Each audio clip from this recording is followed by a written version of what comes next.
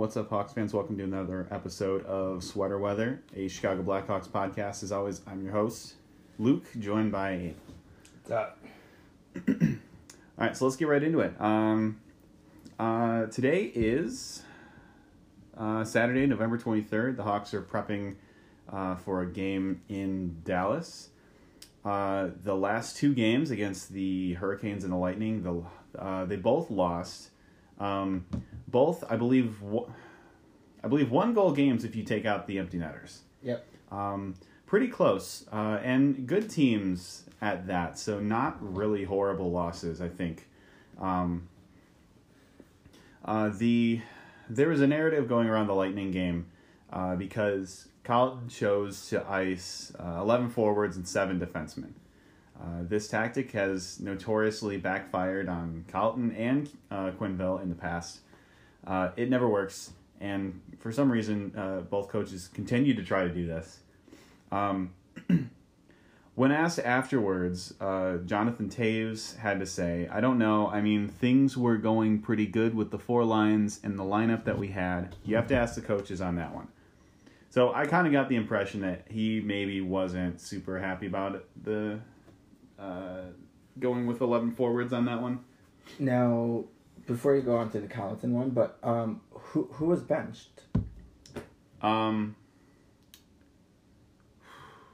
scratched, not benched. Kubalik. Okay. Yeah, Kubalik was in. Kubalik was out. Cuckoo was in. Gotcha. So yeah, I get the impression that maybe Toews and who knows, maybe some of the other guys, they weren't super happy about the decision. And of course, you're not going to put your coach on blast in front of the media, but just kind of reading between the tea leaves there, it sounds like Toews would have preferred to have stuck with the lines that they were rolling before. Colliton, when asked about it, said, quote, "We wanted to get Cuckoo in. It's his old team. I think it was the right thing to do. Kaner's playing really well. Opportunity to give him a little bit more. Ultimately, I don't think we had enough guys going up front."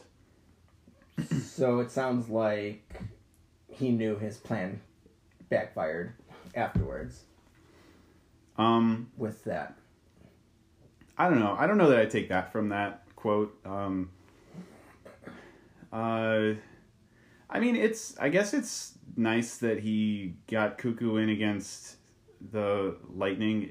I don't feel like you really need to do that. Maybe if he's in Tampa and it's their first game back, it's his first game against Tampa, and they're in Tampa, then they get to do the whole welcome back Slater thing on the scoreboard and a little video trivia. I don't even know if he had a big enough impact on that organization to warrant one of those welcome back montages. It seems like a silly move, and rather I don't know, if you really do want to play Cuckoo against his old team, then maybe scratch somebody, maybe scratch another defenseman and keep Kubalik in. Now, granted, Colliton, I don't have the quote here, but Colin also said that he wasn't super happy with Kubalik's play away from the puck in recent games. So, I mean, I guess that's fair, but there's other forwards you can call up from Rockford or something. Maybe that's too much. I don't know. I don't want to overthink this one game or put too much weight on this, but it was kind of a silly reason to do it, and we were playing a Lightning team that was without Nikita Kucherov. We were playing their backup, Curtis McElhenney. And then, obviously we could have predicted this beforehand, but they were playing without Steven Stamkos for the last 2 periods. So, we really had an opportunity to capitalize on this one and walk away with 2 points, or at least 1 point, and we failed to do so. Mm-hmm. Then, it's going back onto just the Carolina game.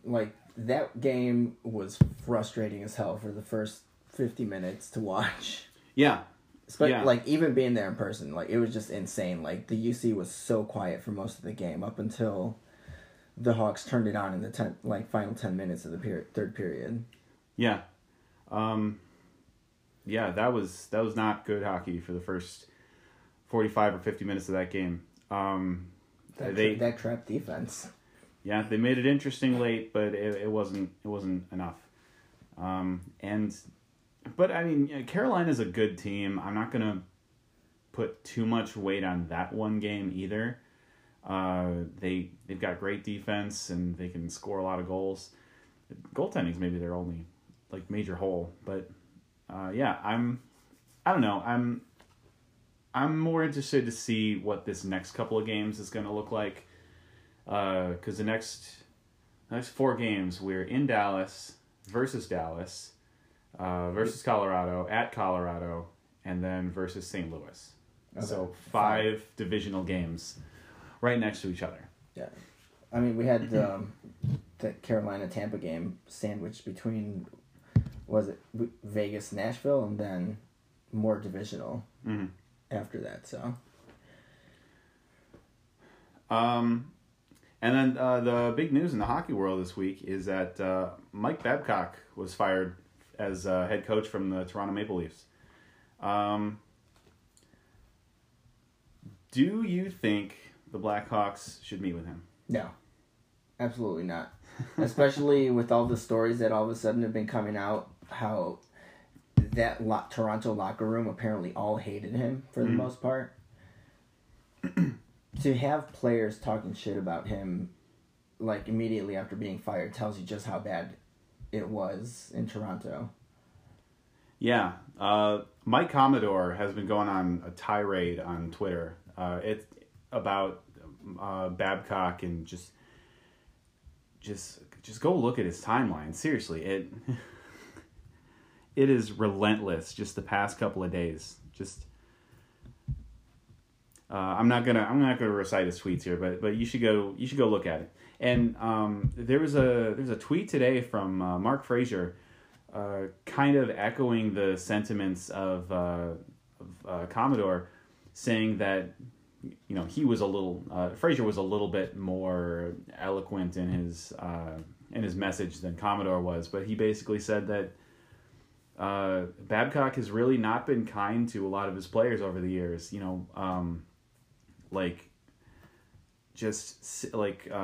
Making ad hominem attacks, scratching guys who didn't deserve to be scratched, sometimes ruining the careers of perfectly fine players because of some kind of personal vendetta. And it sounds like he's really not well liked around the league, and based just anecdotally what I've heard from various beat writers and whatnot, they've talked to sources, and not a lot of people really seem like they're on the Babcock wagon here. So yeah, and one of the things too that that I read too is how, and you see it with a lot of older coaches, it was kind of with Q too, favoring the veterans over the younger players. Yeah. Q was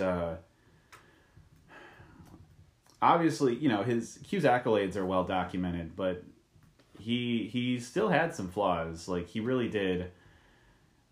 You'd see in those last couple of seasons coaching with the Hawks, he would, it'd be a big moment in the game, we're down a goal late in the third, and he'd put Keith and Seabrook out there, and fucking guys like I said fuck, now we have to make it. Well, I already swore too, so. All right.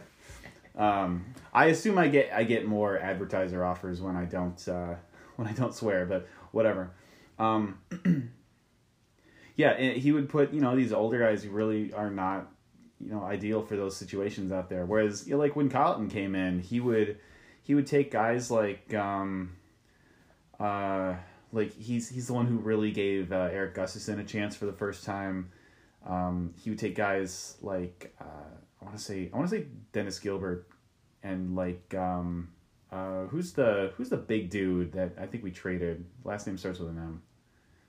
Spent a lot of time in Rockford. Oh, I don't remember. I don't know. It's on the tip of my tongue. Maybe someone out there is screaming into their car radio right now. But yeah, he gave some of those younger guys, some of those bottom six guys, a chance. In those late game down a goal situations. Except Yoki Haru. Yeah, that's weird. Q loved Yoki Haru. Colleton did not. We all thought that Yoki Haru was playing pretty well, and I don't know, something behind the scenes, I guess, was keeping him out of the lineup because Colleton would, put him in a third pairing role, and then they sent him to Rockford, and then they sent him to World Juniors, and then they traded him, and I don't know. There's something about him that Colleton didn't like, but even though Quenneville did. Yeah, I guess let's take a quick break, and then we'll be right back, and we're going to talk about Drake Caggiula. We're going to talk about Patrick Kane's point streak. We're going to talk about a trade that the Hawks made, and we're going to talk about Samarian Hossa. Okay, so moving on, some more news here. Drake Caggiula, the Hawks announced today, has been placed on injured reserve, retroactive to November 10th. Prior to this, he was in concussion protocol. I miss having him in the lineup. He's a guy who, he's not super productive, but he brings a lot of energy and a lot of grit.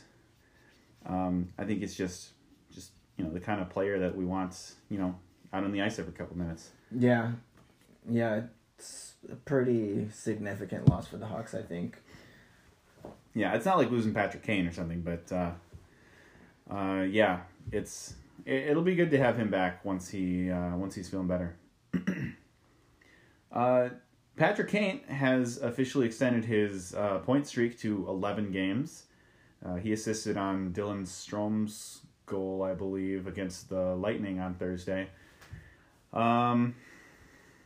Let's see. Patrick Kane currently holds the 2 longest point streaks by an American player. The first one was during that 15-16 season when he was playing on a line with Panarin. The second one was last year. I don't remember exactly what they were, but there was something like 27 games and 23 games or something like that. Very impressive. Let's see if he can reach that again. Maybe he'll get the top 3. I think that would be pretty impressive. The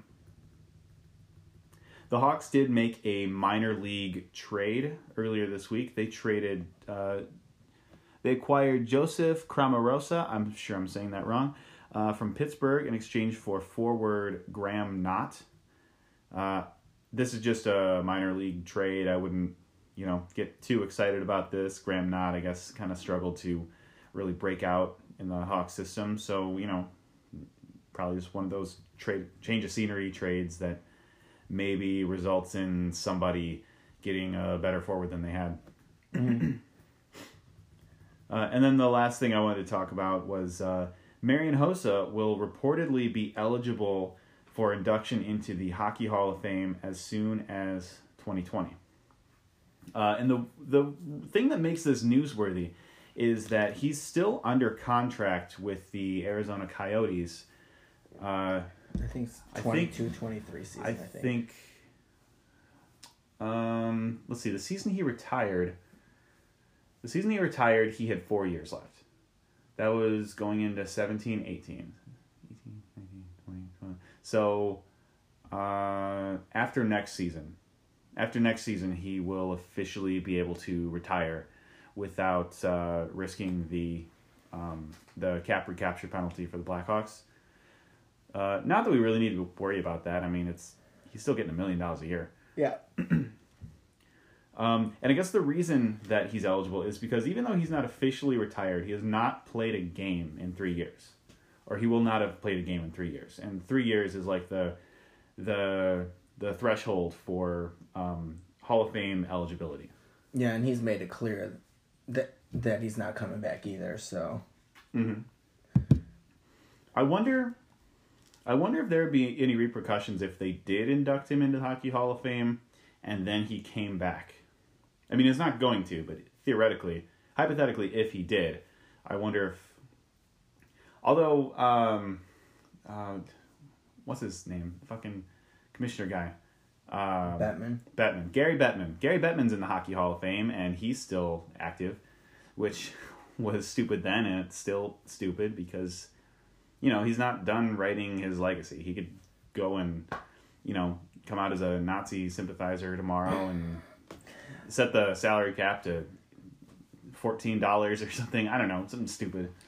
I think it's different for like managers and like executives and stuff like that. Yeah, because I think David Stern, like of the NBA, was in the NBA in Basketball Hall of Fame before he retired. So okay, yeah, because Bettman was inducted as a builder, which is obviously different than being inducted as a player. Oh, by the way, just completely off topic. Kane's point streak last season was 20 games. Okay. Do you remember what the 15-16 point streak was? 26. 26. I was in the ballpark. So 26 and 20. I said 27 and 23, but yeah. Well, he's halfway to that second one. Do you know what the third place one is? The one that's not Patrick Kane?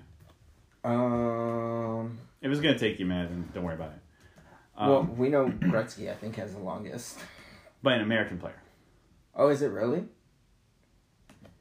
Well, Patrick Kane has the two longest by an American player. Right. The American. Okay. Yeah, if you remove that stipulation, then I think Kane's not even close to guys like Gretzky and Lemieux and.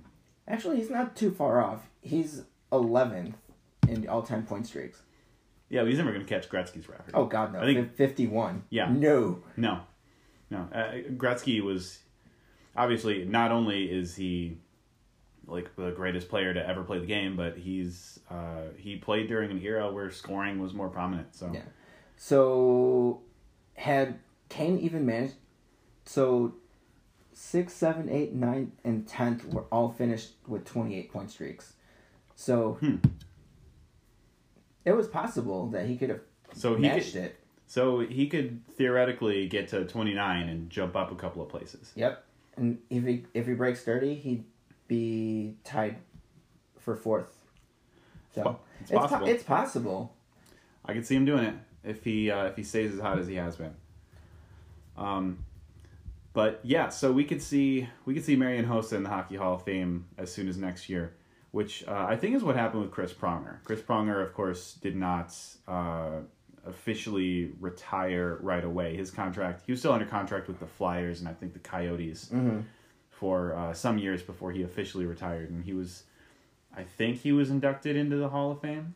Is he Hall of Famer? I think he is. I think it was the 15-16 season that he got inducted or something like that. Yeah, and he was eligible not because he had been retired for 3 years, but because he hadn't played in 3 years. Yeah. So, same rule. And Hossa absolutely deserves to be a first ballot inductee. He's easily going to be a first ballot. Mm-hmm. By the way, best free agent signing in Chicago sports history, I think. Some Cubs fans might say it was John Lester, but I'm thinking Marian Hossa. I agree. Lester's 3 titles. Lester's up there, but I think. I mean, Lester brought 1. I mean, helped bring 1, not by himself. Whereas with Hossa helped get 3. So, yeah, definitely a much better signing, the Hossa signing. Now, I think Hossa was injured when they signed him, and he joined the team halfway through the 2009-2010 season. Yep, and the Hawks, who were already a good team, they just ascended to a new level once he joined the team midseason. Yeah. So. And then the rest is history, as you guys know. Yeah, and then of course in 17-18, once he retired, I can't help but feel like that's a huge part of the reason that we missed the playoffs. Mm-hmm. I mean, Crow's health was a huge factor too, but like. We just have not been able to get that mojo. He just brought this immense value, and he only had a cap hit of like $5 million or something like that. So mostly because of that 12-year contract, but yeah. So we really need another Hossa. Anyway, that's all we got for this week. The Hawks are, like I said, they're playing in Dallas in a couple hours. By the time you listen to this, you'll probably already know how that game turned out. Hopefully, we won. But we'll talk to you guys next week. Bye. Bye.